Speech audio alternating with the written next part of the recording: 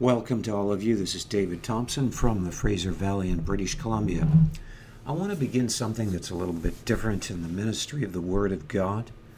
I want to begin to just give shorter messages, many messages that are on a particular passage each day that I have meditated on for about 15 minutes before or in a half hour possibly.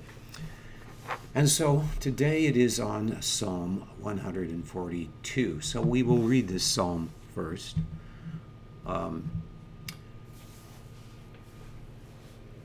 Maskil of David, a prayer when he was in the cave. I cried unto the Lord with my voice unto the Lord did I make my supplication. I poured out my complaint before him. I showed before him my trouble. When my spirit was overwhelmed within me, then thou knewest my path. In the way wherein I walked have they privately laid a snare for me. I looked on my right hand and beheld, but there was no man that would know me. Refuge failed me, no man cared for my soul. I cried unto thee, O Lord, I said, Thou art my refuge, and my portion in the land of the living.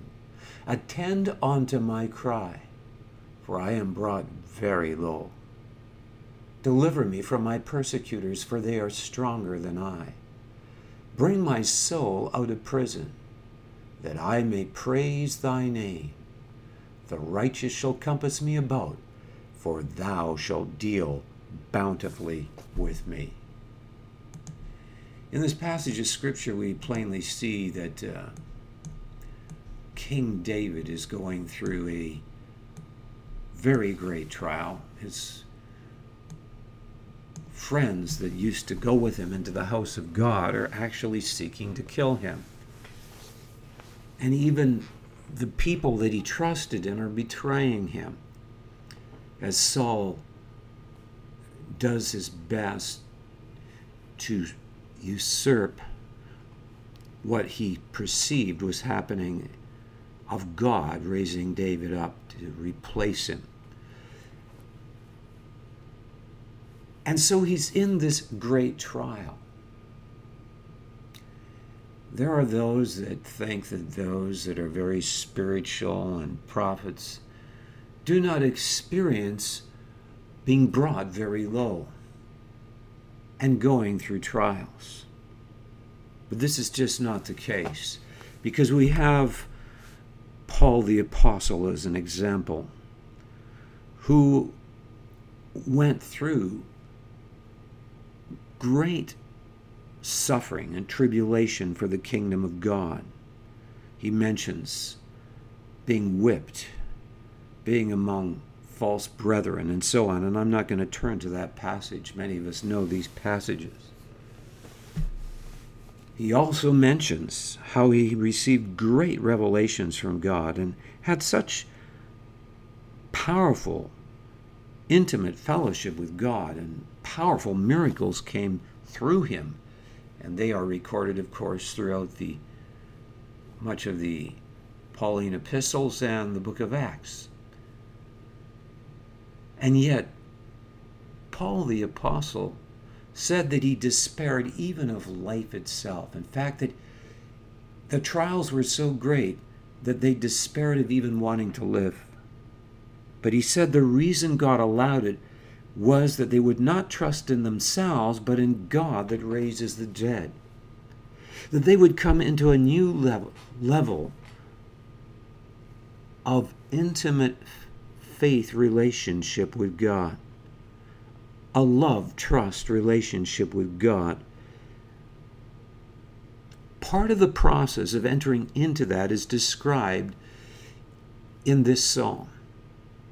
Now, when we enter into such a faith relationship with God, as Paul the Apostle said, it was that they would not trust in themselves, but in what God that raises the dead. It releases the power of God in our lives.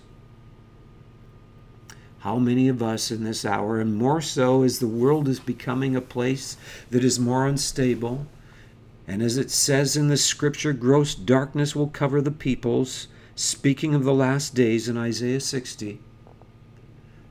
And what does it command us as the people of God to do when the world finds no hope because all the temporal things of this life are being taken from them and all the comforts are being taken, not only from them but from all people, including us? It says and commands us to arise and shine, for the glory of God has risen upon thee.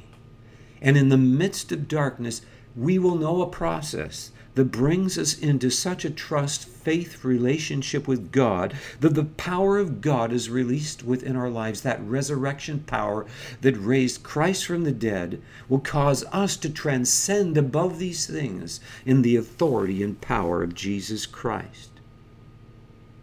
So that we know what it is to worship God in the midst of trials and ascend into the heavenlies with him, into a very close place in the realm of the heavenlies while we're still here in our earthly shell of this tabernacle.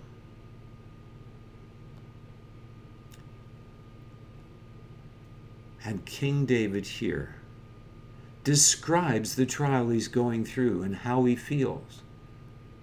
God knows the lasting and real essence of our being when trials bring us to the place where we are overwhelmed in our soul through the trial. That is one of the things that God begins to see, as it says in this psalm here that I just read in verse 3. When my spirit was overwhelmed within me, then thou knewest my path. God allows trials that he may bring forth that in our soul quality, a state of faith. The quality of our soul being brought into such a full and complete state of faith. Remember, the Word of God says that faith works by love. So it is out of a love relationship with God, but it involves learning to trust God, that faith is enlarged, and also that love is enlarged.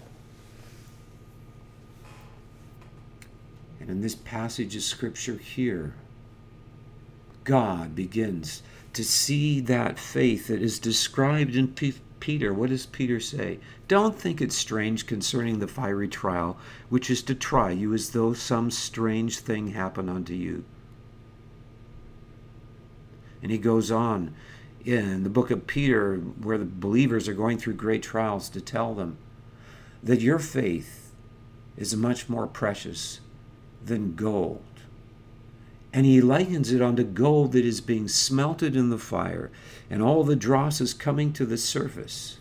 And as the dross comes to the surface, it is skimmed off. And likewise, through the pressures of trial, those deceptions, those areas in our lives that are not of God are exposed not only to God, so that he knows what is the real essence of our soul, that part of our soul that is the real part of our soul that will last forever. But we also have those things that are not of God in our soul brought to the surface so that they are purged from our soul. Now, this is described in the book of Revelation, where it's described in Revelations chapter 7, where John the Apostle sees this great multitude, and he says to the angel, what are these? And the angel says unto him, these are they that have come out of great tribulation and have washed their robes in the blood of the Lamb. When we are in trials and the dross comes to the surface, we see those things in us that are not of God, and we abhor it. Before, we couldn't even see it. So how could we abhor it and repent of it? But when we repent of it, we ask for the blood of Christ to cleanse us, and we are transformed into the conformity of the image of Jesus Christ, who is in that perfect state of selfless trust in union with the Father on the cross when he said, my God, why hast thou forsaken me? He still said, into thy hands I commit my spirit, and did not have a fist of rebellion. Yes, we can't understand, but it's a release to tell God we can't understand, as Christ shared and said to the Father, but he was saying it in total trust. In total trust. It's the burden that causes us to cry out in a trial and say, why God? Why God?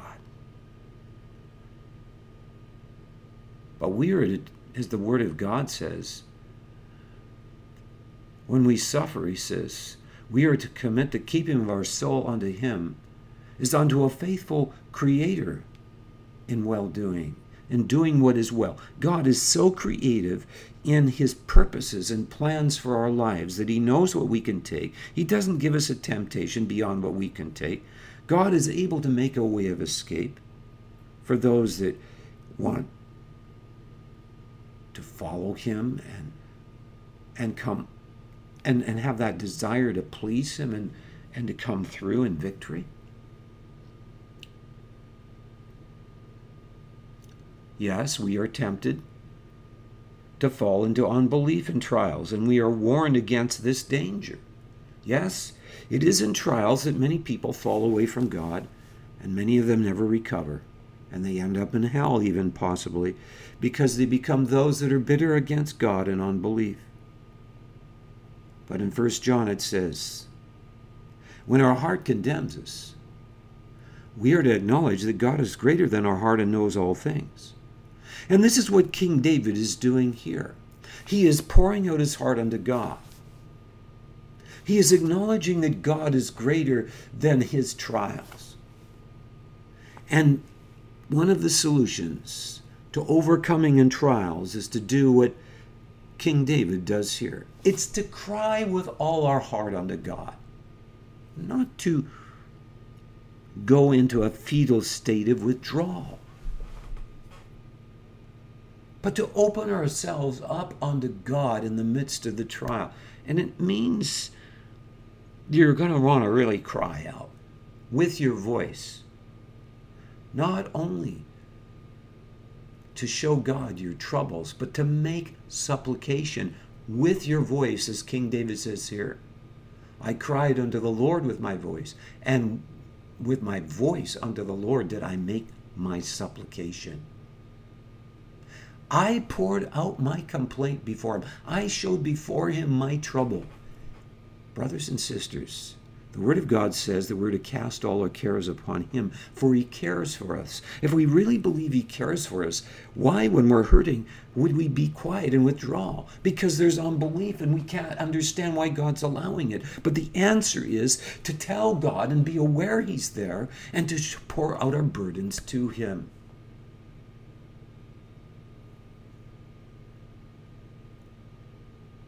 When my spirit was overwhelmed within me, then thou knewest my path. And I've explained, God is seeing through the trial what is the real part of our soul that will last forever. And the deceptions that are in our soul are being purged out that are not the real essence of who we are as a new creature in Jesus Christ. And those things must fall off, that we can be restored to be fully whole in our soul from the distortions that are in our soul of deception, of rebellion, of unbelief, and so on. And we are warned in Hebrews 4 to not harden our heart in the day of temptation and trial. Today, if you hear his voice, harden not your heart. It is very easy to be hardened in our hearts in this day and age when we get wrapped up in such busyness.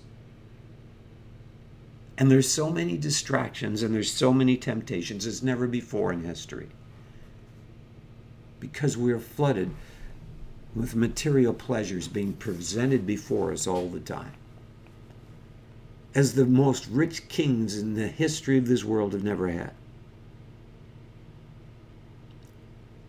But in this hour, those that overcome will have great victory. If in the midst of material prosperity, they learn to trust in God. Yes, in the midst of material prosperity, we can have trials because we end up deceiving ourselves and reaping what we sow. And I myself identify with that totally. People can have the purest intentions like I've had and end up in debt. My motive was totally pure, to serve the Lord, because I wanted to see the end-time move of God's Spirit. And I tried to do things on the internet. But God's now bringing me to persevere through this and to breakthrough, and I'm trusting Him for that, the things I'm doing on the internet. But we're all going through things, and I want to share this with you. The secret to overcoming in trials. King David feels totally hopeless. He's brought very low. There's no relief or solution. And his soul feels like he's in a prison.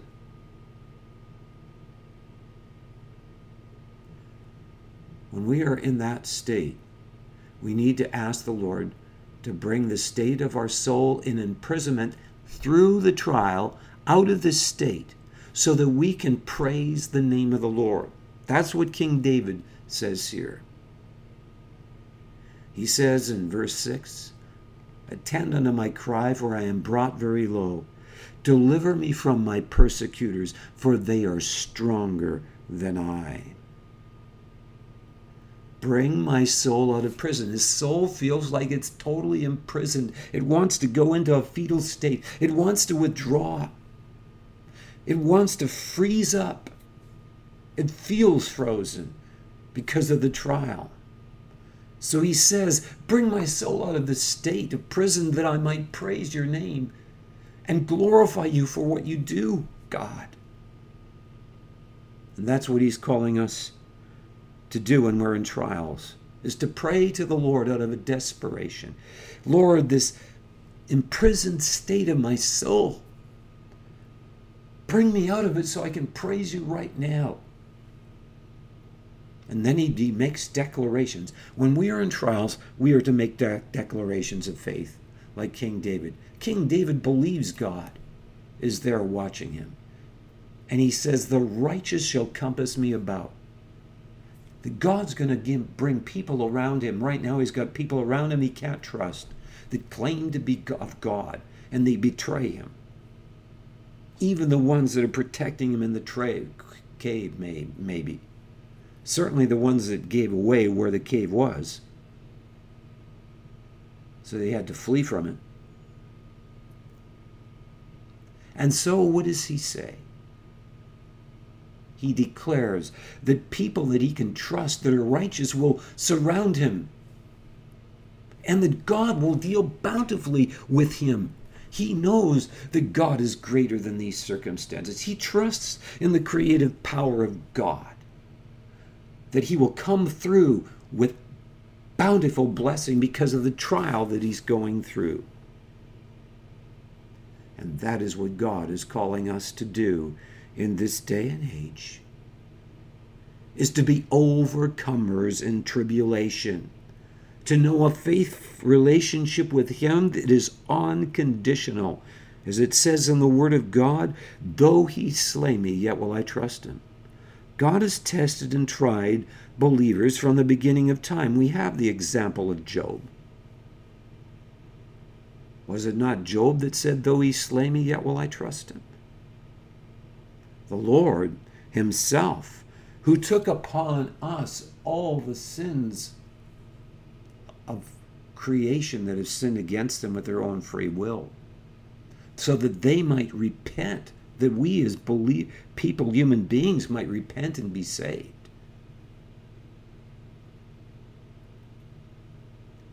In the midst of that, had a perfect union with the Father in faith. He never ceased to be God on the cross. That is false. God was manifest in the flesh, and it was God in the flesh that overcame in the flesh. He always maintained his union with the Father in faith, even on the cross, when he experienced the judgment of God and the forsaking of God's presence and fellowship. He still had a soul that was in perfect, selfless trust, that did not become unclean with the spirit of rebellion. That is why it says in Romans 1:4 that the resurrection of the dead, that Jesus Christ rose from the dead by the Spirit of holiness, that he was raised from the dead because his spirit was totally whole, totally pure, holy, didn't result in rebellion on the cross. And we, the Lord is seeing if we will trust him through trials and experience breakthroughs. And the more we experience those breakthroughs, the more we have hope. And that's why it says in Romans 5, hope doesn't make us ashamed, because we know that God comes through. We begin through the experience to know that God comes through. And so let's learn that God will chasten us as his children, because his children, what son is there that he doesn't chasten? It says that those that are truly his sons are chastened often in Hebrews, that this is a sign that we are truly his. What son does he not chastise?